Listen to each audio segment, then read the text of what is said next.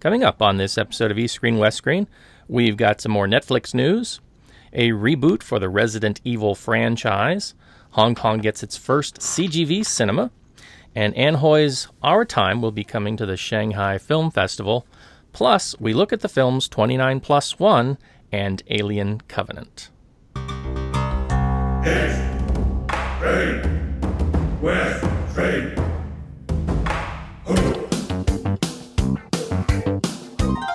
This is East Screen, West Screen with Paul and Kevin, where if films were food, they'd be full of it.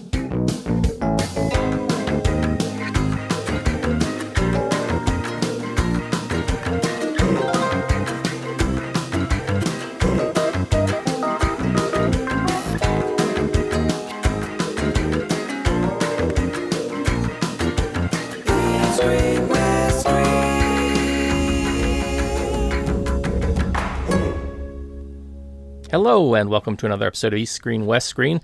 This is the show where we talk about film from Hong Kong to Hollywood and lots of stuff in between.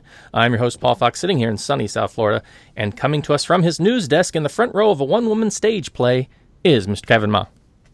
Hey there, Paul. Hey there, everyone. How's it going, Paul? Going good, going good. How are you doing, sir? Things are all right. Yeah. The busiest time of the year, busiest time of last month is kind of coming to an end. Lots of stuff wrapped up, and but I'm hit with bad allergies today, so my voice might be a little weird. You might hear some sniffling here and there. Yeah. Indeed, yeah. And I feel like I'm starting to come down with a little bit of something too. I've got a raspiness in my voice. Do you have like a allergy to like what is it in America? It would be what, flowers? Pollen. Pollen. Yeah, there you go. Yeah.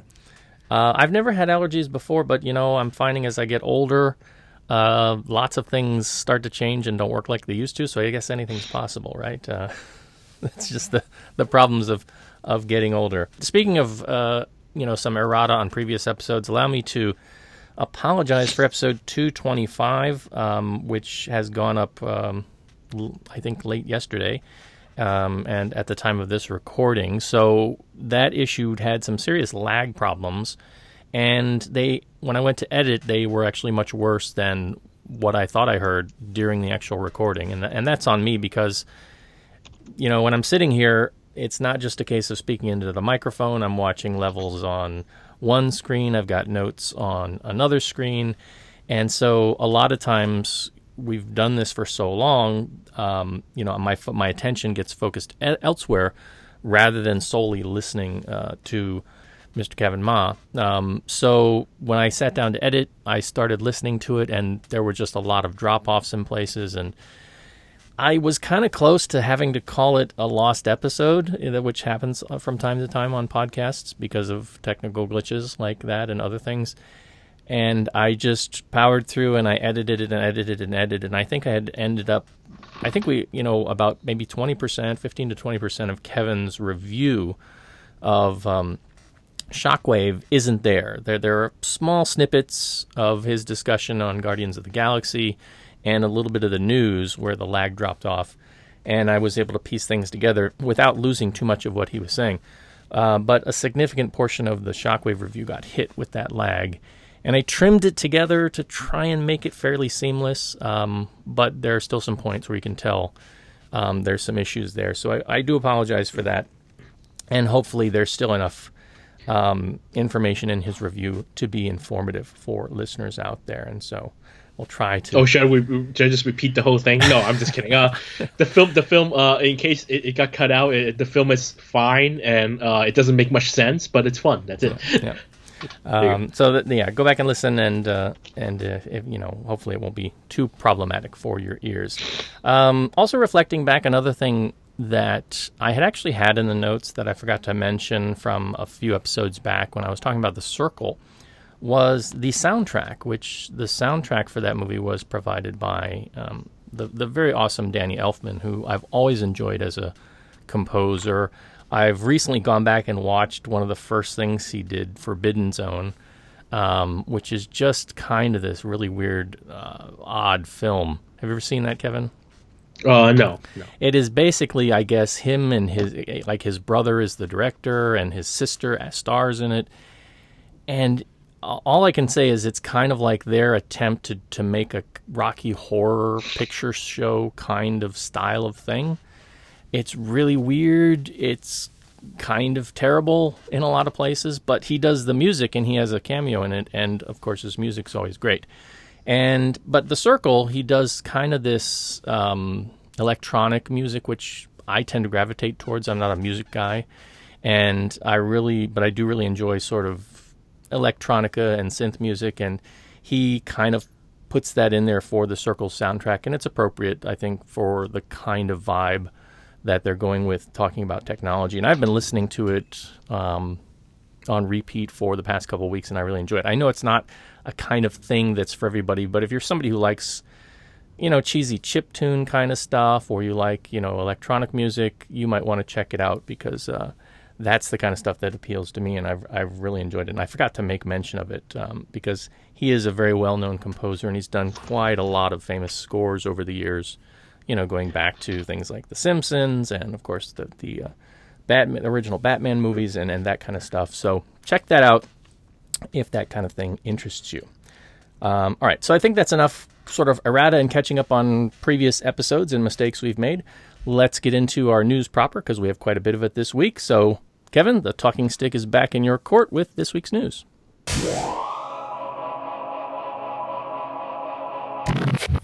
Here at the news desk, sort of continuing last week about the Netflix debate. So the first screening of Okja, the new Netflix film directed by Bong Joon-ho, had its happened last week in Cannes, and there was a bit of a controversy at the press screening, because so this is 8:30 morning screening. This the one where you have to wake up at 6:30 and then line up for an entire hour for, and it's the first screening of the film ever in the world. And the press apparently started out not being so friendly to the Netflix logo. They first booed the logo, which happens. Apparently happened last year when Amazon's logo kept popping up all over the place. There is a sort of a stance against these new streaming services among the press and among cinephiles, and okay, that's understandable. But then turns out that the booing continued for 8 more minutes, because the technical staff at the cinema playing there, which is the Grand Theatre Lumiere, which is a 2,200 seat theater, and is a main theater where the biggest the competition films are all shown. They had misframed the film.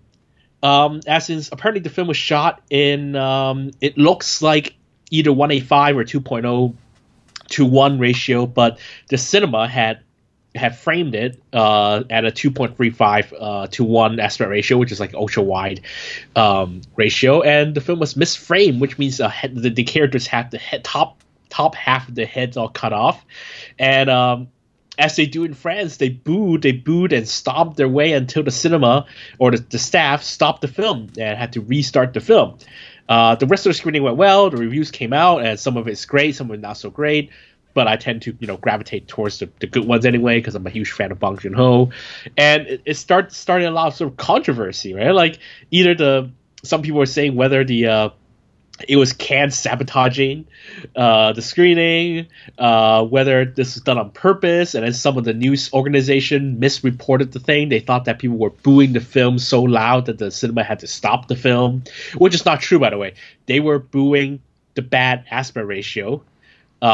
At least they were booing the logo, but then, usually because these people are there to review the film, a lot of these critics are there to review the film, so they do their little thing, and then they would like to see the film because they have to review it. So when it's misframed, then they have to make their voices heard, and that's what happened, not because they were booing because they were protesting against Netflix. Now, I don't want... We could get into the issue more, but on my website, asiaandcinema.com, I wrote a long 2,200 word sort of opinion piece about this Netflix debate and why people are sort of making too big of a fuss about this Netflix deal, and how, I can understand both sides, and it sort of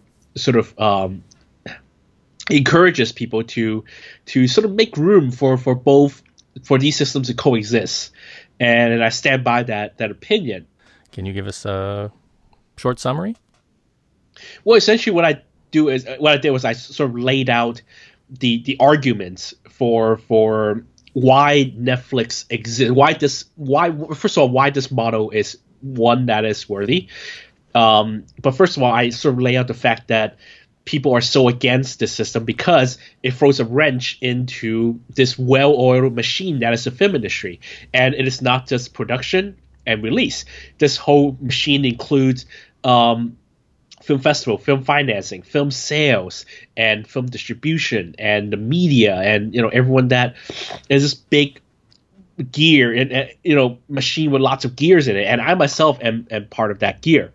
So of course I should be the one going, oh, Netflix is ruining cinema, because if Netflix system replaces what we know as the film industry, then a lot of those gears will be, essentially destroyed. And that includes the cinema going experience, that includes sales agents, that includes big conglomerates run these video on demand services, that ruins even iTunes in a way.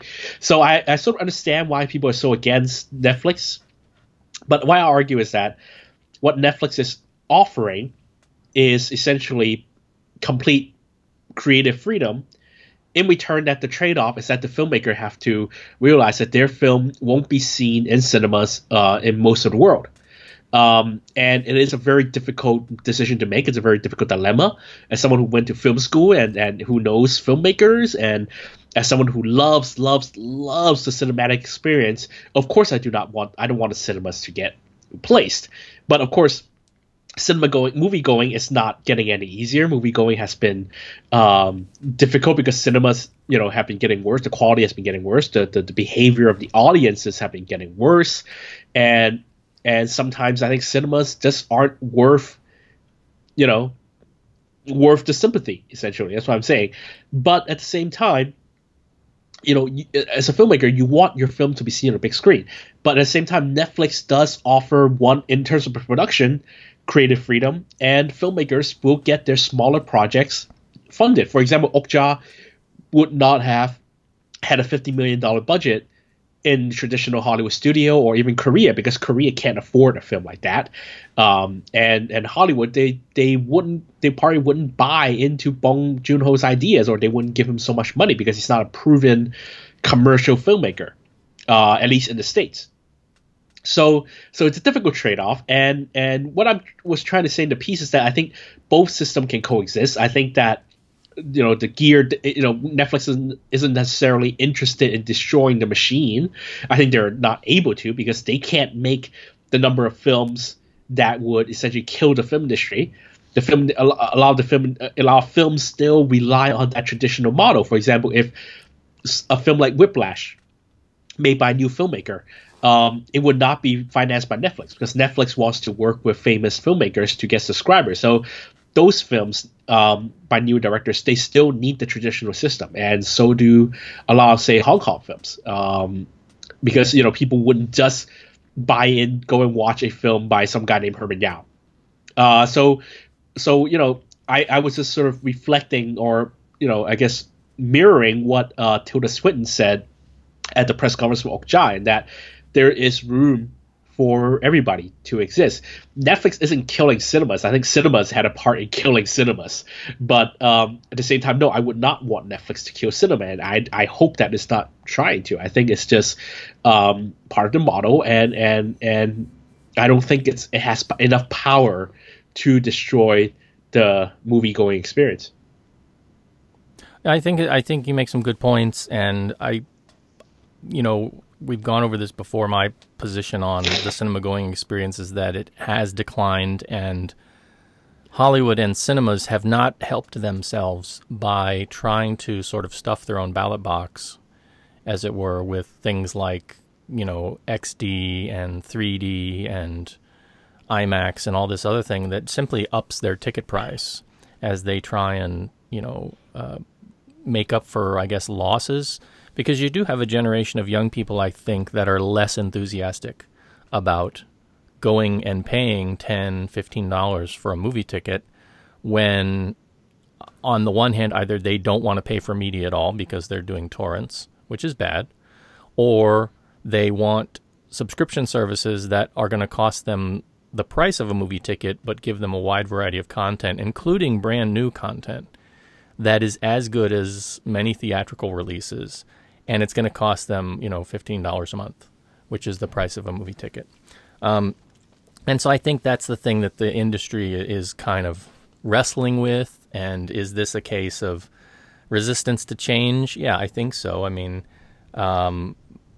it's anytime in history you look at these sort of media upheavals, whether it was the Gutenberg press, making printing cheap and accessible to the masses, or whether it was the introduction of television and suddenly people were going to stop reading and they were going to become dumb. And, always there's this new sort of pop culture medium that generally appeals to the younger groups that I think is seen by the older, kind of more vested interests of the older forms, that they're going to be resistant to it. And it's natural. It's natural.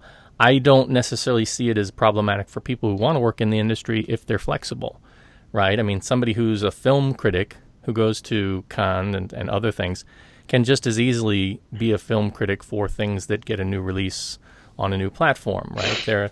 The industries may reshape. I don't think it's a case of out-and-out destruction.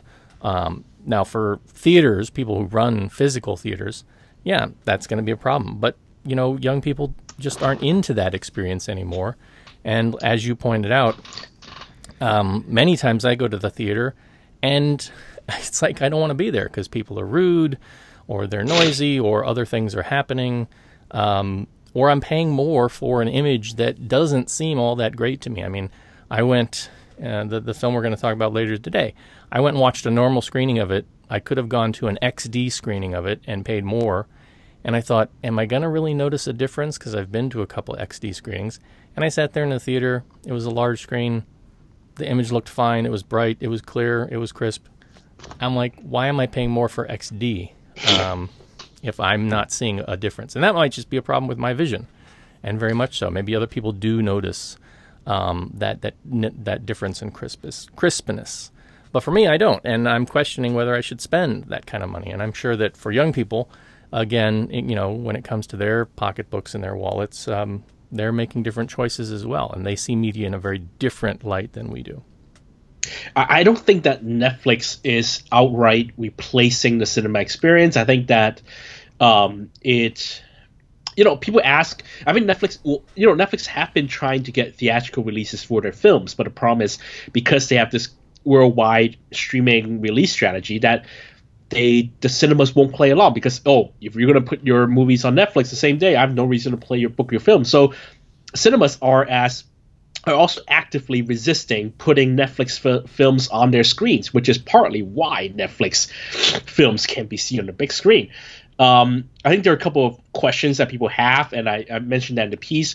For example, why are there less resistance to Amazon? That's because Amazon is more of a distributor, and they play the game because they work as a U.S. distributor. They don't do worldwide distribution, even though Prime Video is now global.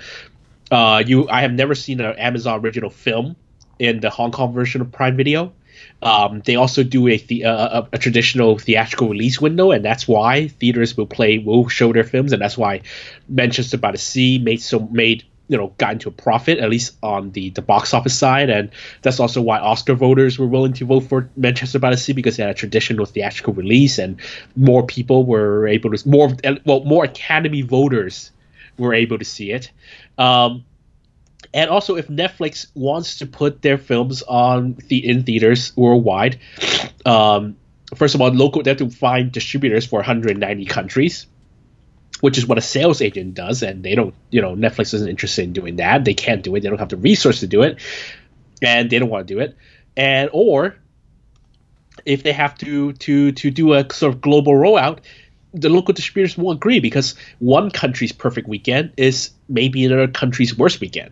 And that a global theatrical release is never going to work because of local releasing strategy. So the main goal is to attract more subscribers, and that's why Netflix is doing that model, and I can understand it. Now, if you do want to see Okja on the big screen, and I'm sure many people do, if you're in the US, the UK, or South Korea, apparently there will be.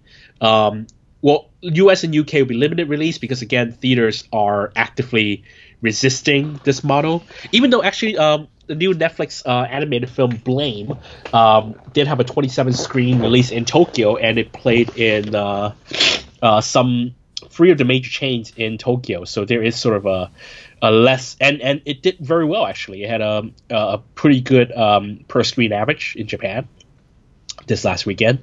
So it's a conundrum. It's true, and there are too many forces pushing back, but I don't think that the Netflix production model is going to replace the traditional one. Because first of all, Netflix sucks at publicizing their films.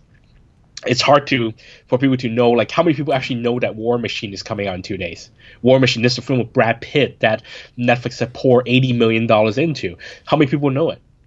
Yeah, I mean, I can definitely agree on that point. Netflix has a major problem with their user interface and their user experience in terms of just even going through trying to find the list of stuff that I want to watch, that I've added to my watch list, because they move it around and it shifts around all the time, and then they'll throw up stuff they think I'm interested in based on stuff. They really need to get to work on that. And back to your point on Netflix not doing good promotion, if you're going to watch the trailer for Okja, go to YouTube. Don't watch it on Netflix, because the Netflix trailer is terrible. It shows next to nothing of the film. So, again... go to Netflix YouTube channel and watch it there. Excuse me. Yeah, don't watch it on Netflix proper, because, come on, guys. Get your act together. Spend some of that money you're directing at movies and productions, and take a little bit of it and fix your user interface. That would be great. All right, some further news in the Netflix roundup, and we do apologize for going on a bit extensively about Netflix, but it's in the news. What are you going to do? This is a bit of news that caught my eye, and it is a follow-up to the movie Dark Crystal. I guess if you're a younger viewer, you may not have seen the Dark Crystal. I tried to show it to my wife and brother-in-law and sister-in-law who are younger, and they would not have any of it. The minute they saw puppets, they're like, "What is this?" But for my generation, the Dark Crystal was sort of this classic, Jim Henson's Creature Studio creation that was just amazing. This sort of fantasy vision that he had. Netflix is now working with the Jim Henson Creature Creation Shop to put on a prequel of this series. It's going to be a 10-episode series. It supposedly takes place decades before the film itself. And although, the late Jim Henson is no longer with us, I guess, they have been inspired by his vision. And the only thing they have in terms of a trailer so far is kind of documentary footage of the original film and him talking about the vision he has and some of the design and artwork stuff that's out there. But I'm a big fan of this, and it's something that, when I see Netflix doing this kind of stuff, this is what makes me happy. This is what makes me think that, again, Netflix has a very good vision going forward and is willing to take risks that, traditional Hollywood might not. So, Kevin, were you a Dark Crystal fan at all? I am very, very young, Paul. No, I've never heard of Dark Crystal, I'm afraid. You've never heard of the Dark Crystal? Oh, my goodness. Well, you have some homework ahead of you, sir. It's not like I've never heard of Star Trek. Yeah. If you like fantasy. Again, it's puppets. It's one of those, it's such a weird and bizarre, I mean, it's not quite to the complexity of Yoda from, say, Empire Strikes Back and Return of the Jedi, but, it was pretty amazing for the time. So I'm very interested to see what they do and how the technology has sort of changed. And again, it's going to be a prequel, so who knows, in terms of story, what it's going to be doing. I have a general idea, but, I guess anything is possible at this point. But I'm looking forward to that. And outside of Netflix, though, we've got a bit of other franchise intellectual property news. There is a reboot planned for the Resident Evil franchise, and we just talked about the last Resident Evil movie a bit earlier this year. And that kind of sort of ended the run, I guess, of Mila Jovovich and Paul W.S. Anderson in doing this series. And so now they want to do it again. It's going to be, I guess helmed by different people, but it made enough money that some studios are showing interest, and who knows what they're going to come up with, whether it's going to be within the same universe or a completely new reboot. None of the details have been slated for that. No issues on who's going to be directing or starring or anything like that. But if you're a Resident Evil fan, you have some hope that you're going to be seeing more of this in the not-too-distant future. I think it's a bit too soon for myself. I think I'm kind of done with Resident Evil or Biohazard for a little bit, unless they do something vastly different, like maybe a majority Asian cast, because it is it does come from Japan or something like that, but I don't think they'll be that bold, but you never know. Kevin, is this exciting news for you at all? Man, people wonder why I watch the Netflix originals. Like, why I'm so hot for Netflix originals, because at least they're making original films. Yeah. Look at this. I never cared for the Resident Evil franchise, and, the 6-7 films, they never were like $400 million movies. Like, I mean, talking revenue, not budget. And it's just like, why? Even Mila Jovovich was like, well, good luck with that. Like, go ahead. It's like anything that's an intellectual property that has some margin of success seems like fair game for a remake or a reboot or something along those lines. So, but the fact that it's announced this soon, that they're willing to throw money at it this soon after the final film, quote unquote, supposedly, it's just mind-boggling. It's like we used to joke about the Spider-Man reboot, right? How quickly we went from Tobey Maguire to Andrew Garfield, and it was too soon and all that. And now it's like, whoa, wait a minute. It's like we're in this compressed time-space loop now, where it's like the day after a film comes out, oh, reboot. Okay, we're moving on. So there is that. So that's it for our reboot and Netflix news for this week. But we do have some news about Hong Kong films. So, Kevin? Yes, back to Hong Kong now. We're getting a new theater chain. Korea's CGV Cinema is going to expand the brand into Hong Kong with the first cinema in Lai Chi Kok, of all places. Lai Chi Kok is in West Kowloon. It's not really in the main center of town, but it is a pretty crowded area these days. A lot of offices have moved into the industrial buildings that are there, and it is going to be in this new-ish mall called D2 Place. It's a mall that's been around for, I think, at least 2-3 years now. But they're going to get the Hong Kong's first CGV cinema. CGV is Korea's biggest cinema operator. They're known for their lots of complicated screen technologies, like the 4DX system, which is the motion movie, whatever, spraying water in your face system. Is that what you call it? Motion cinema, I guess. That's what it is, a patented technology. In Korea, they also have lots of different amenities in their cinemas. Like, they were the first one to create the temper cinema, which means the seats are made of temper beds. The VIP, premium cinemas, they also have Screen X, which turns the two walls on the side of the screen. Wait, can you just the temper cinema? Yeah, Temper is in the mattress maker. Okay, Temper. So I mean, that's obviously a place you need to avoid, seriously, because I mean, you'll never see any film. Like, before the film even starts, you're going to be out, right? I am interested in trying it. I have to say, I have a Temper pillow and it's extremely comfortable. So, but I don't sleep any better on a Temper pillow than my usual pillow. So I can't say if it's gonna really work that well. I am dying to try it, by the way. It also has Screen X, which turns the walls on the side of the screen as an expansion of the screen, which is really cool. I've seen it once. I haven't seen an entire movie in it, but I've seen ads done in that format, and it's extremely cool. They also have the what they call Starium, which is apparently the world's biggest non-IMAX screen. They have it in 2 of their screens in Korea. Hong Kong is not getting the Starium system, unfortunately, but they are. The new cinema in Lai Chi Kok will get the 4DX technology. which is already exists actually in the cinema in Mongkok, run by Cinema City. They have 4DX technology, and CGV will have it in this Lai Chi Kok cinema as well. It's four houses with a total of 500 seats, so it's not going to be huge auditoriums. But my experience at CGV cinemas in Korea has been very good. I like them, I think. They have a dedicated so-called art house program, so they dedicate a few screens of some of the theaters to art house or smaller films, which I don't think they're going to do in the Hong Kong cinema either.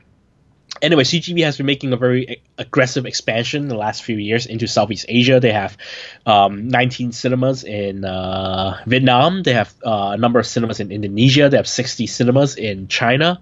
They have 2 cinemas in the LA area in the US. They actually also own the Lux Theater here in Hong Kong. It's an old school single screen theater in Hong Kong, but they didn't incorporate it into their brand. And it's still the old local Lux where they hand draw the seating chart. But they essentially, what they did was that they bought this theater essentially so they could as a stepping stone, because Hong Kong cinema operators can hold a majority stake in cinemas in mainland China, which is why they bought up the Lux. But this is the first actual CGV cinema that's going to open in Hong Kong, and if not for the location, I'd be pretty excited. Because I like I said, I like CGV cinema, but I hope that this will be the first of a very successful expansion. I hope that CGV will bring some of their great technology or some of their programming style over to Hong Kong, as in they would do that dedicated art house style programming, or they would bring their Starium technology or ScreenX technology to Hong Kong.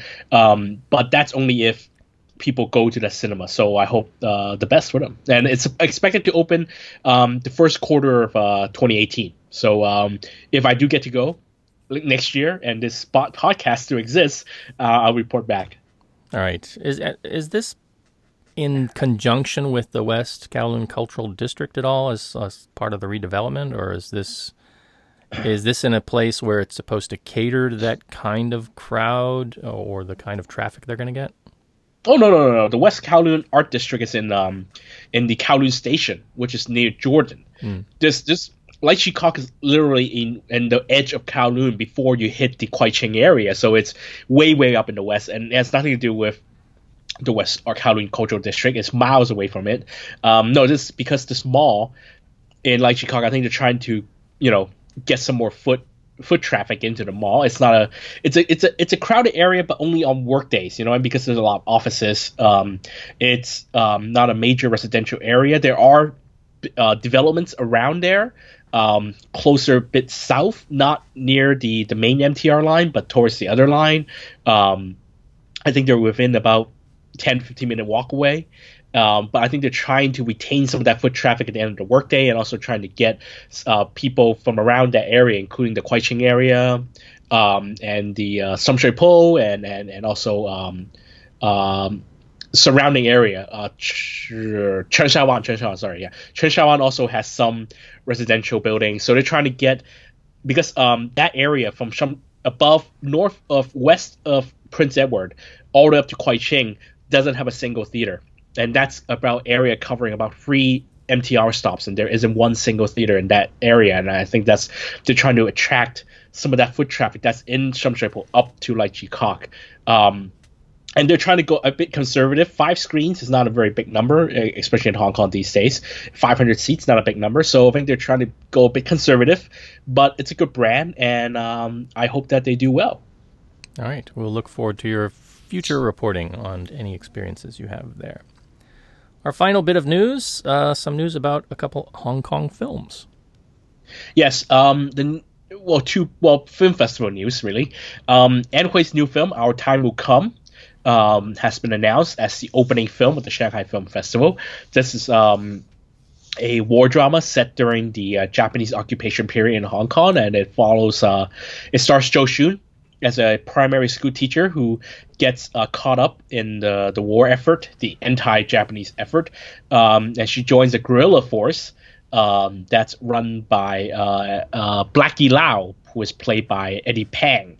The film is, of course, completely in Mandarin, and it's produced by Bona Film Group, who also produced A Simple Life. And it's going to be not only it will be the opening film of the Shanghai Film Festival, which is in mid-June.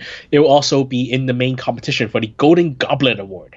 I don't remember if Anne Hui's last film, I think Golden Era, did not play in Shanghai Film Festival, but bonus films, have been playing at the festival. I think last year they opened with 2 years ago they opened with I Am Somebody, which is a Derek Yee film, so that's another bonus film. The film will open, I think, in China on July 1st, Hong Kong and Taiwan on July 6th, and not sure yet about the rest of the world. So I guess that's something to look. I haven't seen the Anne Hui war drama, so I'm not sure how this is going to go. But an Anne Hui film is always worth looking forward to, so I look forward to that. Another film festival news: 29+1, the film that we're about to talk about. Last week, they announced that it won the Best Foreign Film Director award at a film festival in Nice. If you don't know French geography, Nice is actually about 40-minute train ride away from Cannes.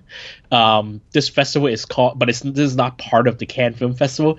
There's a so-called film festival called the International Filmmaker Festival of World Cinema. It's almost like calling Pizza Hut the international chain of pizza restaurants. It's a very generic name, and when a film festival has a very generic name like this, people start raising their eyebrow. And it was revealed that this quote-unquote film festival runs all their screenings out of an airport hotel near Nice.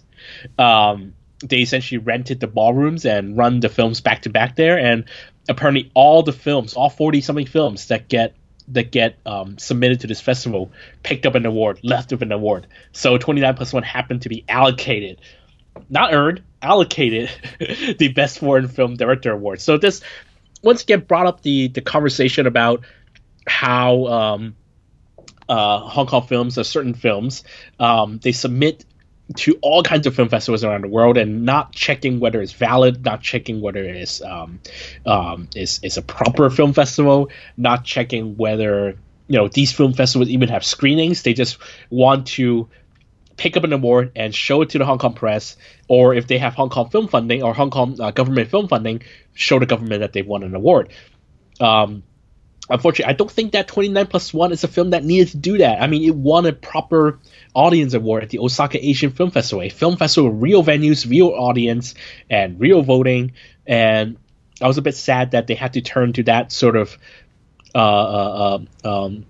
resort to that kind of steps to get a so-called award recognition. So this is it's sad. It's very sad. Of course, director Kieran Pang has not said anything about it. She's very proud of the award, and a lot of people. I don't think she's intentionally deceiving anyone. I think that a lot of these filmmakers just don't know any better, and I think that it's time that these producers and sales agents, film companies, need to really look into what kind of film festivals these films are submitting themselves into. They can't just go and throw money at a film festival and then bring back an award and say, look, we've earned this internationally renowned, internationally recognized award from a film festival, which is not true. The Ledger, a film from a few years ago, claimed that it won 27 awards or it won awards from 27 film festivals, and then it was revealed that a lot of these film festivals did not hold proper screenings. A lot of these film festivals are just award for purchase, essentially. You pay a screening fee, you get into the so-called film festival, and you get an award in return.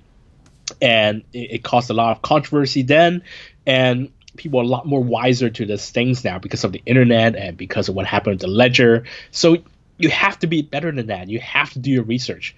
And it's sad that 29+1 had to take that step. Yeah, but come on. When you see the credit using American English, it looks like the Nice Film Festival. Can't be all bad, right? Honestly, if you have a film festival that's happening concurrently with Cannes, and it's not in Cannes, and it's in a town 40 minutes away from Cannes, happening at the same time as the world's biggest film festival, you're kind of wondering, really? Like, is this for real? But apparently they didn't do that, so that's too bad. All right. Well, we'll take a short musical break, and Kevin will be back with his review of 29+1. Feeling your emotions riding on a memory lane. Cup of coffee in the morning rain. Hope that you will stay. Hey, hey, hey. Lock the room and let me hear your voice again.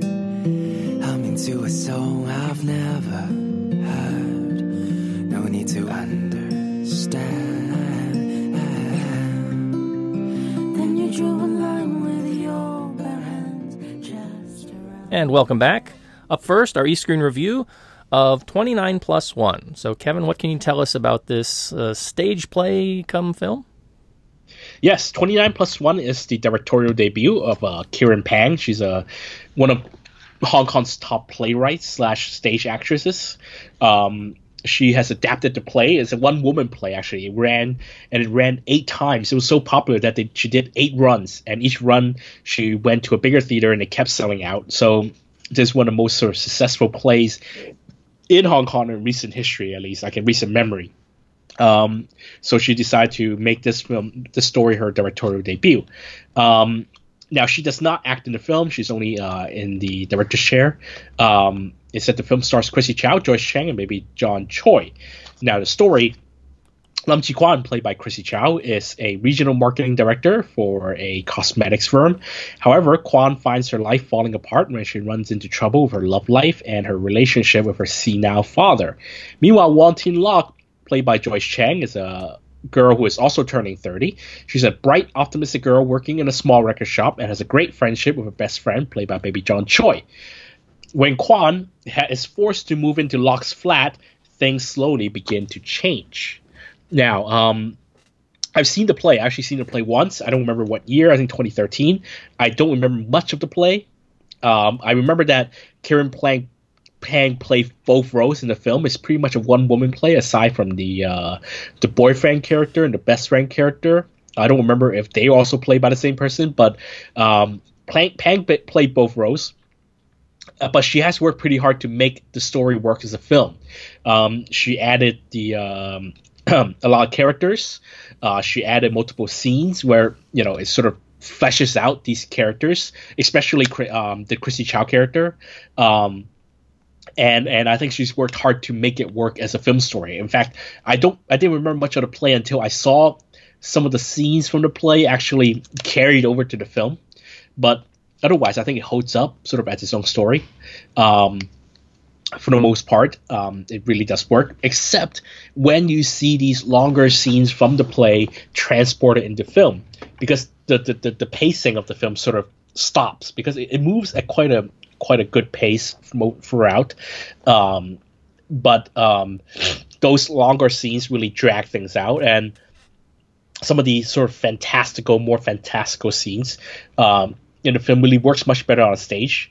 For example, there's a scene towards the end where one of the characters pushed back a wall and it reveals itself, and then then you see Paris.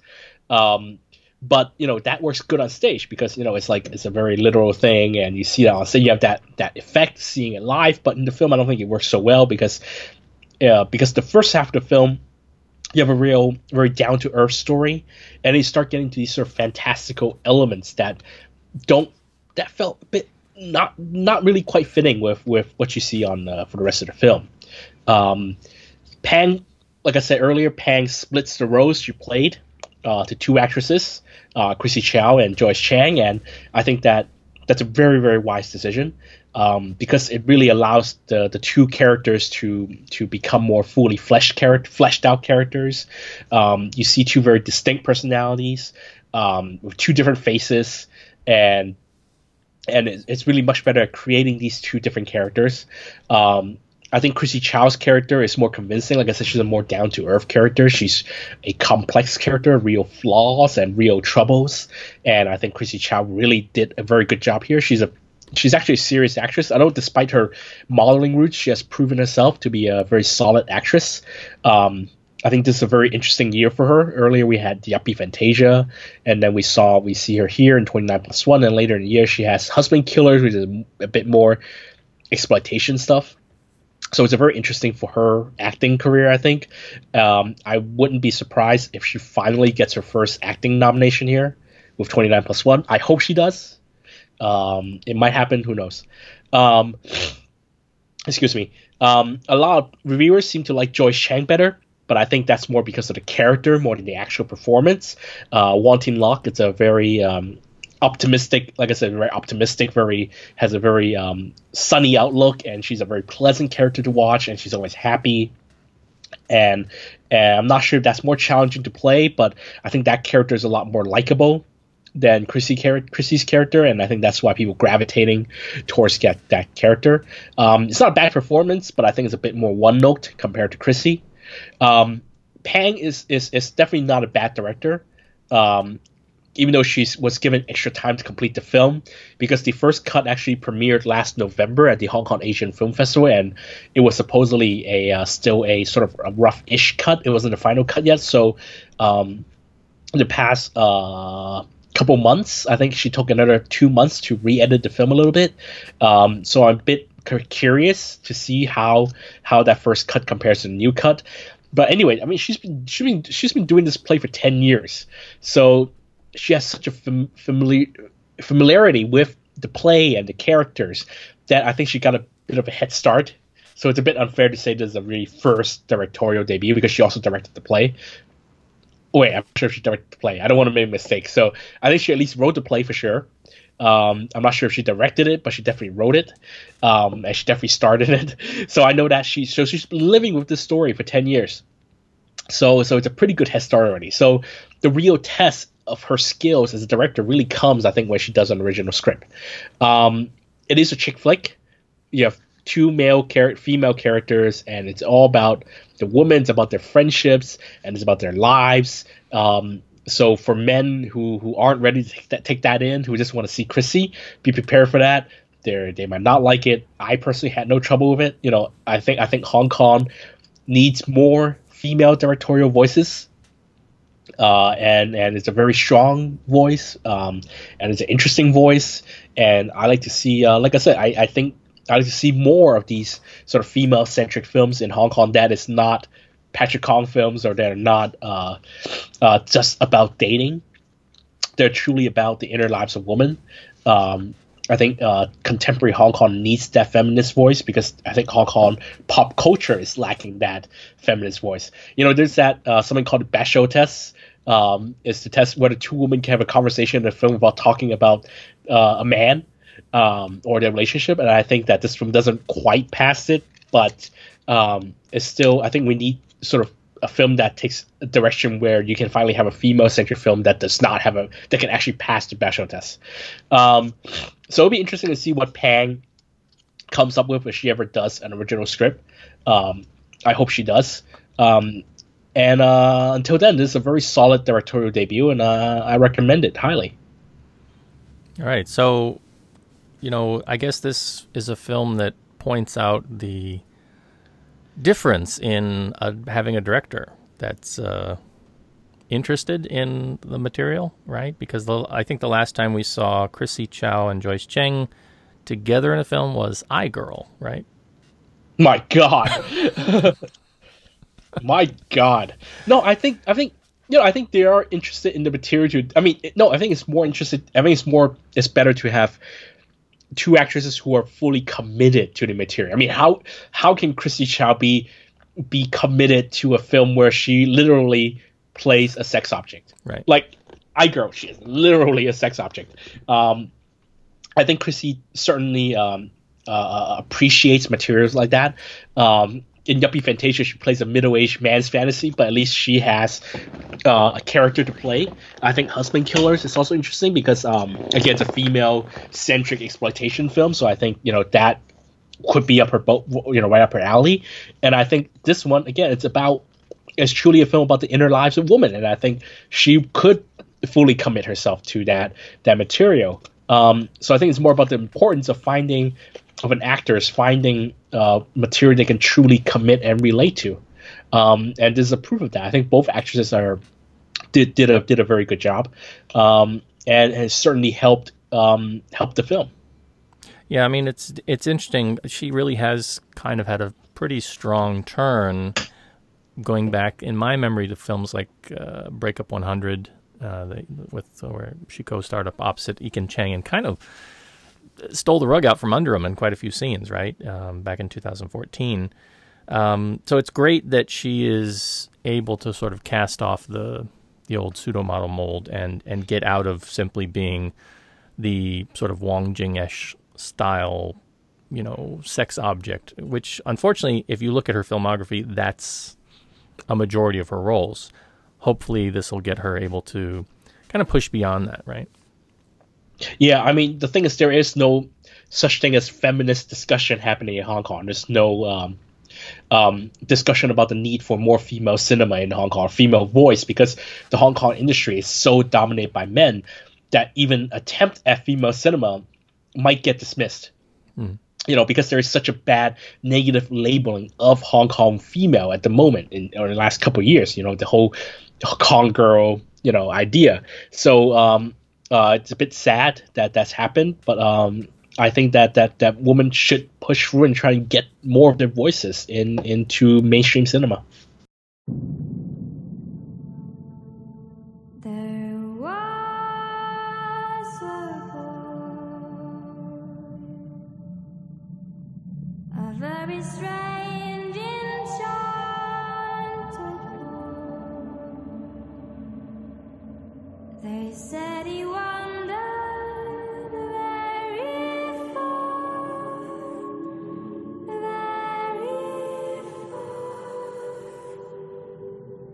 over land and sea.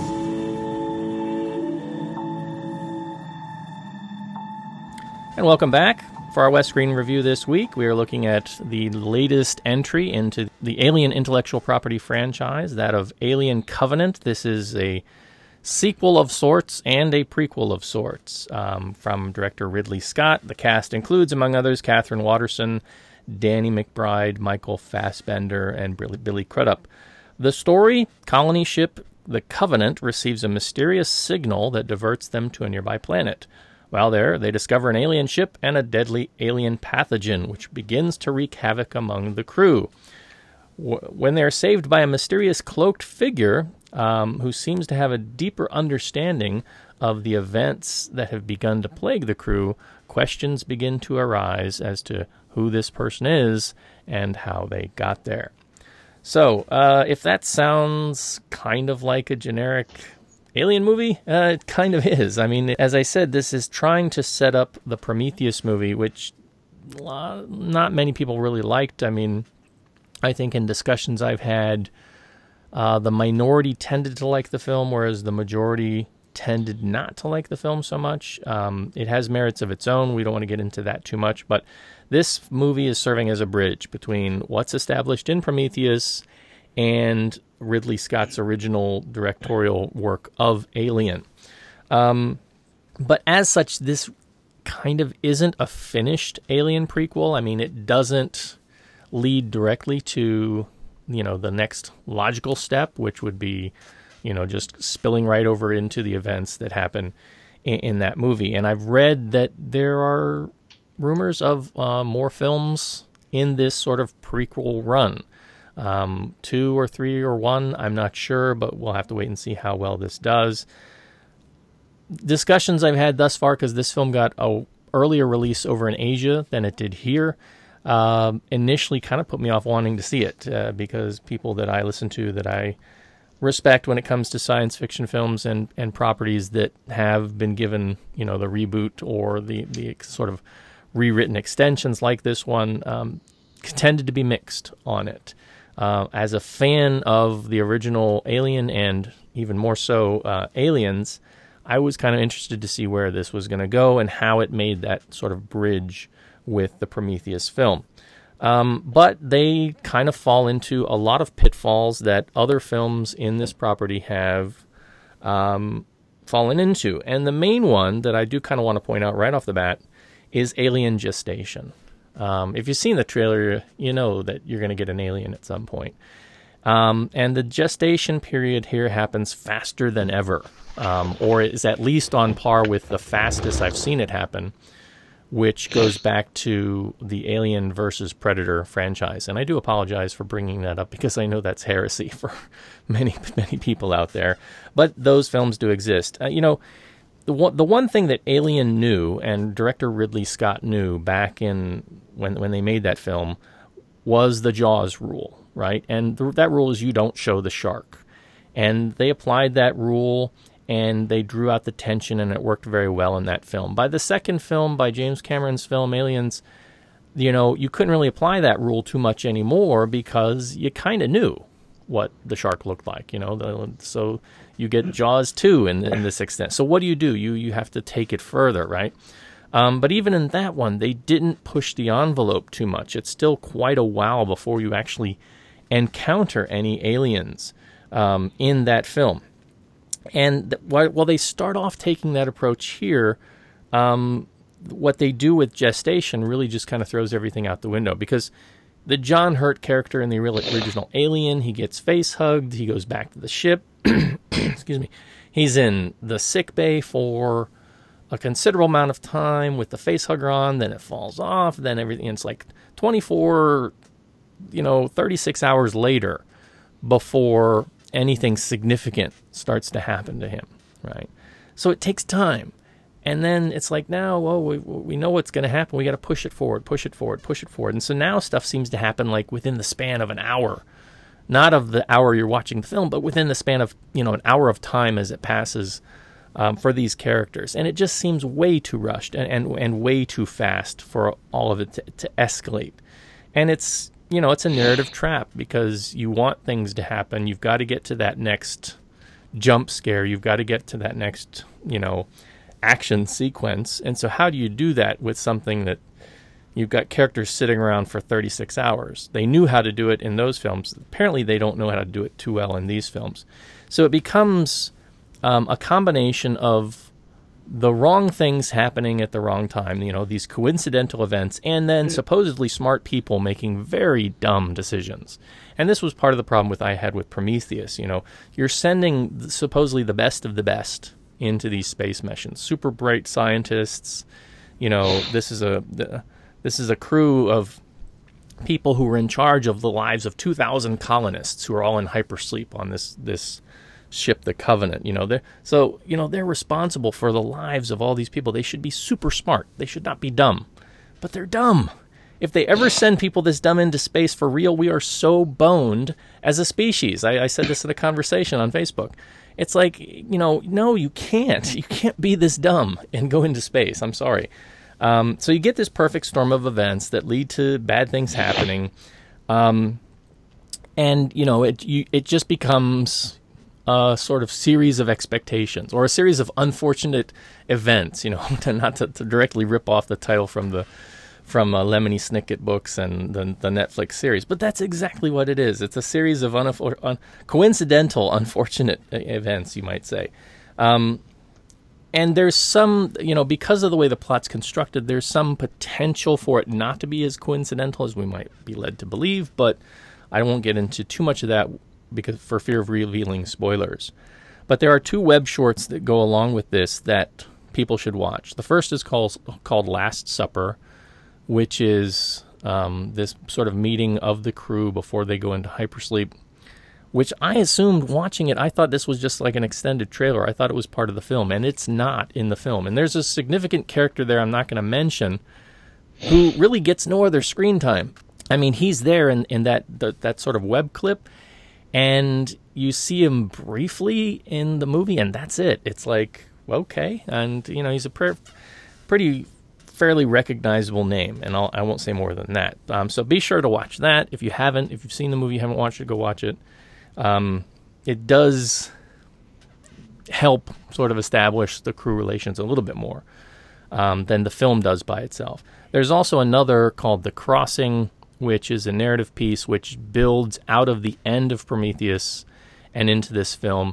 They cover some of that material, although I think they narratively are a bit more explicit with it in this Crossing. Both are short. They're about 4 or 5 minutes each. So if you're planning to watch the film or if you've seen the film, do go online on YouTube and watch them. In terms of the performances, it's pretty standard fare, I would say, overall, with the exception of Danny McBride, who normally I don't like because he's kind of put in these situation comedy movies where he's being super goofy. And here he's just a normal guy. He's one of the crew, and he's kind of reacting to situations, and he's allowed to be dramatic, and he's awesome. He's probably my favorite character of the crew.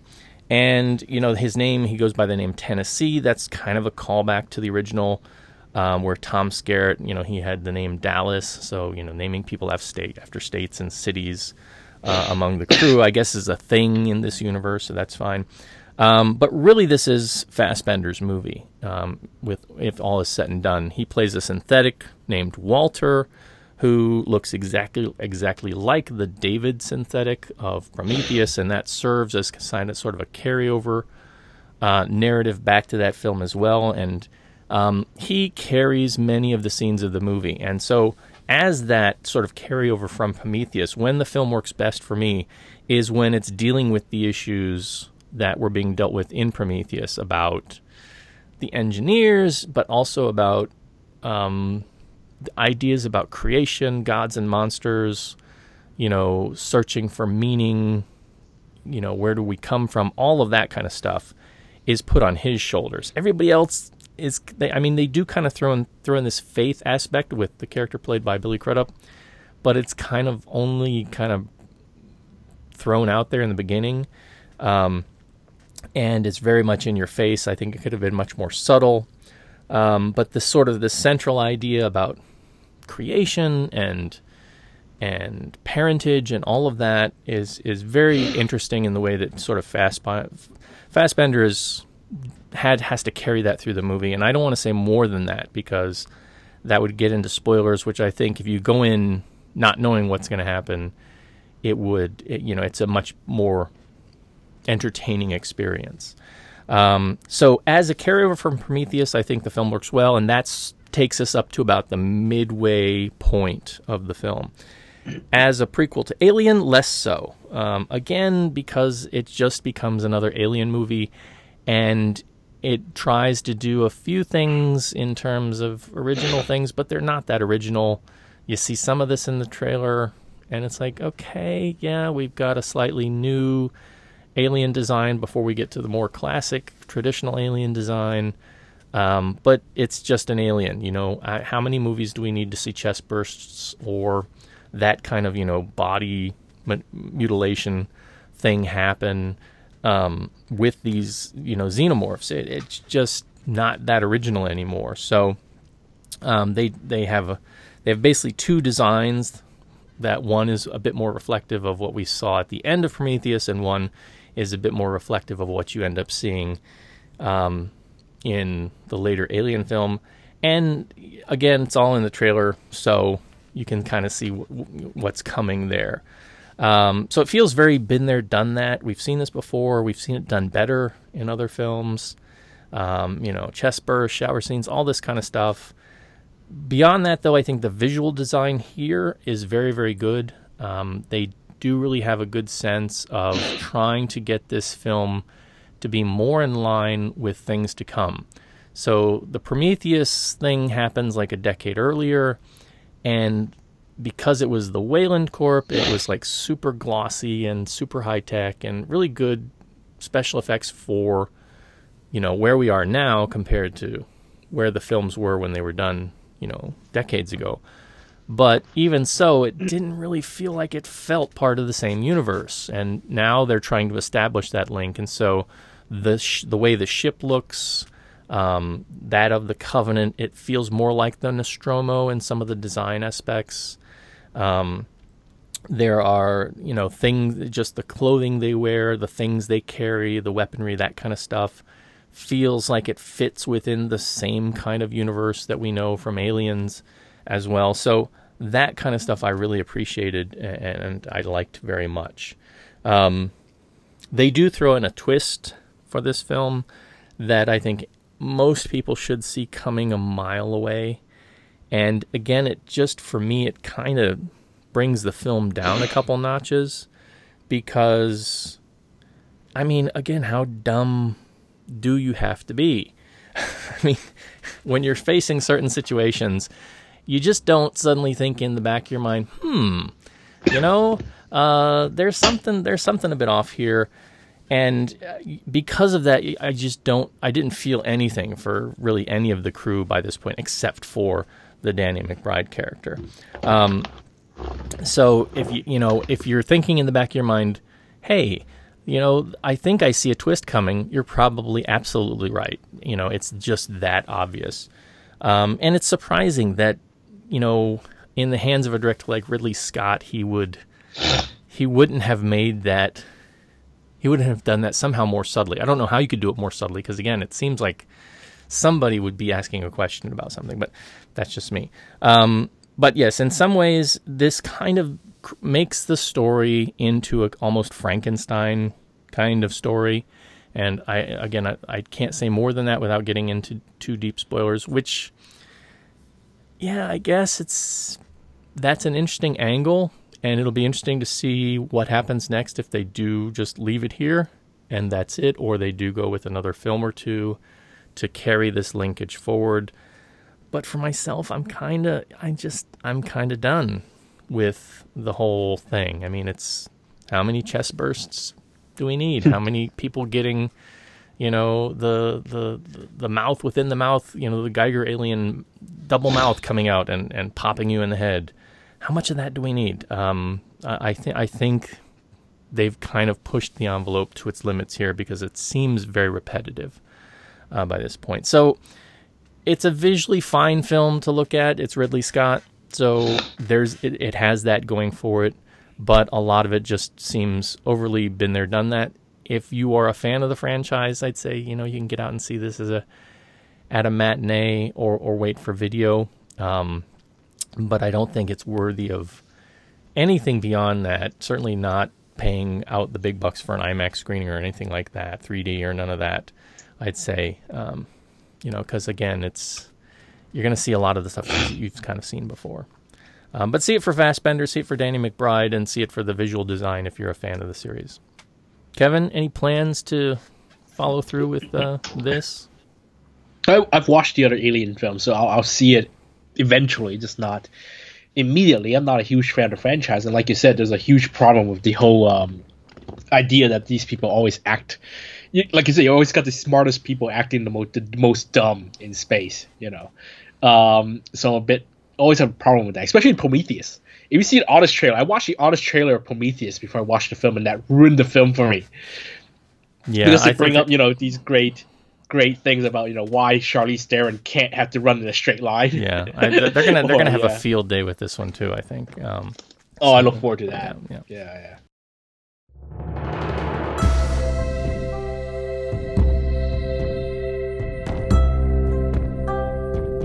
You're listening to the East Screen West Screen podcast. Visit Comcast.com for more.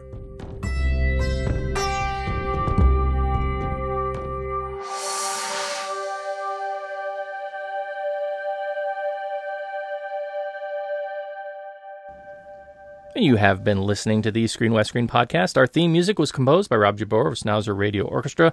Research has come from a variety of sources, but primarily lovehkfilm.com and the Hong Kong Movie Database. We also get a tremendous amount of moral support from listeners like you. So if you'd like to be part of the show, please do get in touch with us via the website at Concast.com. You can follow us on Twitter at twitter.com/Concast. You can email us at eastscreen@gmail.com, and you can find us on Facebook at East S West S. As always, I urge you to follow along with Kevin and all that he's doing. So, sir, where can they find out more about you? You can follow my website. I'm at www.asiaincinema.com. That's asiaincinema.com. Follow his Facebook page and also Twitter, because I do put some smaller news posts in the Facebook and Twitter pages, and not on the website. So look up Asia in Cinema on Facebook and Twitter. You can also read my work on Discovery Magazine. That's Cathay Pacific's in-flight magazine. Also on Cathay Dragons Magazine, Silk Road, and you can read the content digitally on cathaypacific.com/discovery. You can also follow me on Twitter. I'm at The Golden Rock. That's one word, The Golden Rock. And you can contact me. I'm Kevin at asiaincinema.com.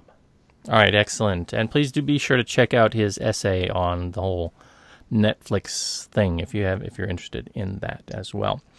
All right, our next show, episode 228. What do you think we'll be talking about for eScreen, sir? I will be talking about Dealer/Healer, or Dealer Healer, the new film starring Lau Ching-wan and Louis Koo, which is like their 20th film together. But it's the new film by Lawrence Lau, who directed Besieged City and also My Name is Fame. So that should be exciting. All right, we'll look forward to that. Don't know if I'm going to get to a West Screen film this week because my schedule is quite busy. Not sure if I'm going to make it out to the cinema, but I have in the back of my mind, Kevin mentioned it earlier, Blame, which has recently been released on Netflix, is a sort of anime movie. I'm looking forward to watching that. So I may talk about that as an East Screen addendum next week. So if that changes, I will hopefully update the schedule over on Facebook. But we could talk about the new Netflix original film War Machine, just to continue our Netflix discussion. Yeah, there is that too. But we'll be talking about something to be sure. So all of that and more on our next show. Until then, this is the East Screen West Screen podcast saying, never follow a signal to an alien planet. Just don't do it. And we'll see you next time. See you next time, everybody. Go Warriors!